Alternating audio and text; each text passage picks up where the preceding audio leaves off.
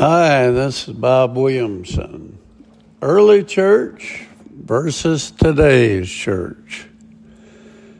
A friend and reader sent me an article that weighed the modern church of today against the early church, and he asked me to comment on it. The writer of this article had built his theory on 4 basic tenets: how we view other Christians, how to spend the church's money, supporting military operations, and Bible study. How we view other Christians. The writer viewed this as a major contrast, indicating that the modern church considers the nuclear family consisting only of our relatives as part of our family. He stated that the early church treated every Christian who showed up as family. I've been in more than one church that treats all Christians as families and have been treated like a pariah at others.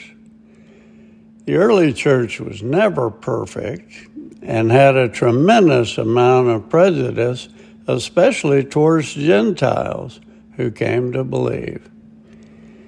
Like the modern church, some were better at meeting the lofty expectations of a perfect God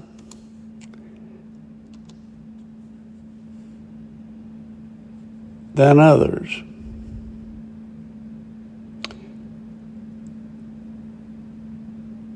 Paul writes of many churches that demonstrated their love of other Christians in a stellar manner. I imagine if he visited some churches today, he would feel likewise and would be just as angry at those who failed the love test as he was back in those days.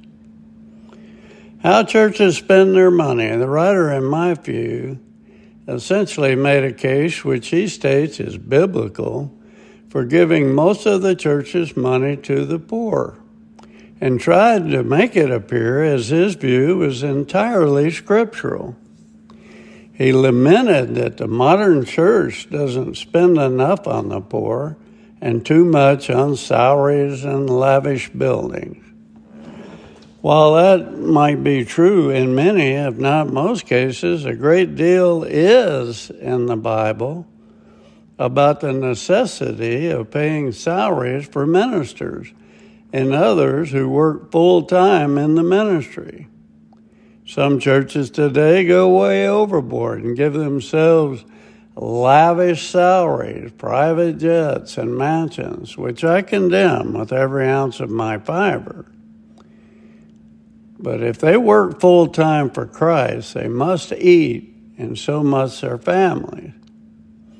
As for the building, one also need look at the tabernacle, developed under the exacting specifications given by God under Moses' leadership.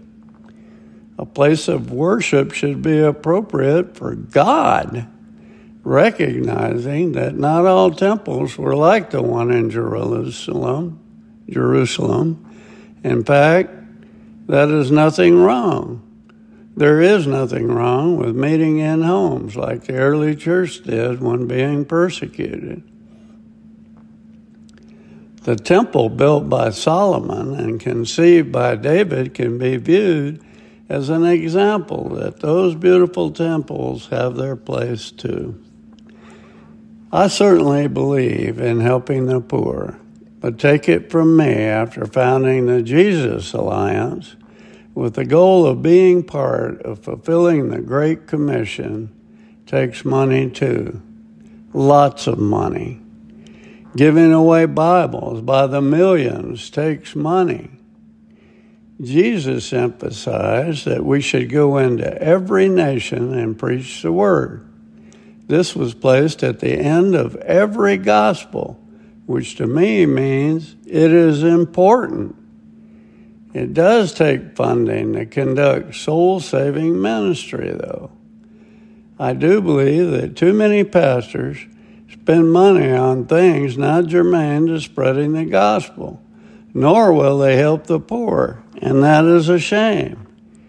I don't think we should throw out the baby with the bathwater, though. Bottom line, I disagree with allocating the money strictly to the poor. What does it matter if they gain every material thing in the world and are well fed if they lose their souls and go to hell? A balance must be found, but saving lost souls takes precedence every time, to my way of thinking. Military power. I find the most errant analysis of military power in the article. We are told in the Bible, Nehemiah, for example, to work with one hand and keep a sword in another. There are many verses about defending the home, cities, and the nation. I don't believe God wants us to live under atheistic communist rule, and if they are given an inch, they will take a mile. Hitler proved that. Our military must remain strong, and we must be prepared to fight to keep our land free, especially free to worship. The writer seemed like a pacifist and would be working as a slave for China or in a gulag in Russia if we adhered to his theories, in my opinion. Bible study. Bible study is vital to everyone, and I agree with the writer said in that regard. The Bible clearly tells us that faith is derived from hearing the Word of God. We can read it, listen to a minister or those in a small group setting, or read the Bible and commentary on the internet. But we must hear the Word of God to develop strong faith. Many churches deviate from Scripture, and God predicted this in the Bible. I say read it independently and discern for yourself if the church you are in is preaching the gospel or some sort of human logic based on culture. Those are my takeaways. Overall, he made some valid points, but unfortunately some glaring misrepresentations of what the Bible says about his subject matter. Bottom line for me is that I believe the early church to be not much different than the churches of today. Mainly, there were both good and bad churches after the church was first established, just like there are today. This is due mainly to being led by fleshly and sometimes narcissistic ministers intent on glorifying themselves instead of God. There is zero doubt that Satan is trying to infiltrate the church, just like he did when it first began. He used idolatry, sex, money, power, jealousy, and a myriad of other things in the early church to destroy it just like he's doing today with perhaps even more urgency, because he knows his days are surely numbered. Stay close to the Bible. I believe in every word written in the Bible, albeit much of it I do not understand, even after 50 years of study.